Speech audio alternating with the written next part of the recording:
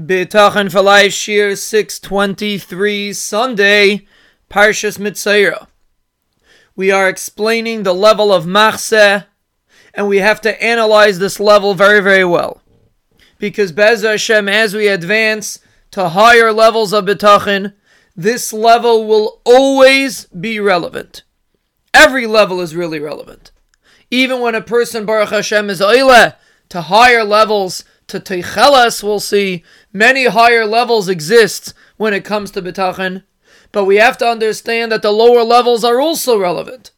Like we said many times, in different areas it's easier to feel this, in certain areas it's easier to feel that. And Bitachon is not something that can be forced. It has to be something that we can really feel on a practical level. And therefore, the more we get accustomed to all these levels, the more we will be able to develop a life of emunah and bitachon in every situation that we are faced with. But machseh stands out because it is a very practical level in every situation. Like we explained, machseh means to move away from the details of what you're dealing with and rather feel sheltered by the Ribbono Shel Olam. Machseh means both aspects of feeling sheltered. Number one, for the past and the present, like we discussed. When a person is Rahman al-Islan suffering from Itzara, he should accept the current and the past situation with love. That's one aspect of Machseh. You understand that HaKadosh Baruch Hu is taking care of you, and this is obviously the best thing for you. But when it comes to the future, you utilize the same feeling of Machseh.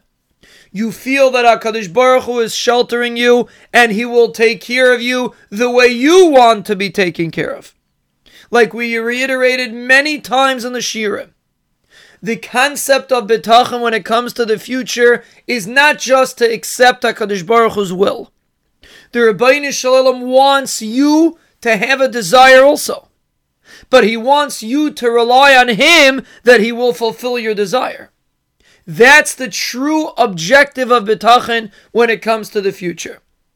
There is a very high level of Bitachon that a person gives up his own desires completely for the Ribbono Shel Olam, but we are not holding anywhere near that level.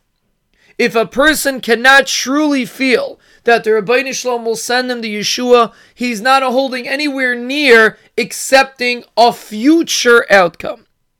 And therefore, when it comes to the future, we constantly strive to feel that HaKadosh Baruch Hu will Be'ez Hashem send us the Yeshua.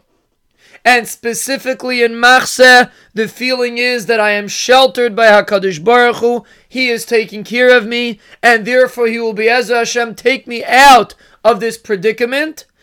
How? I don't know, and I don't care. Because I'm sheltered by Hashem, it's not my business, it's His.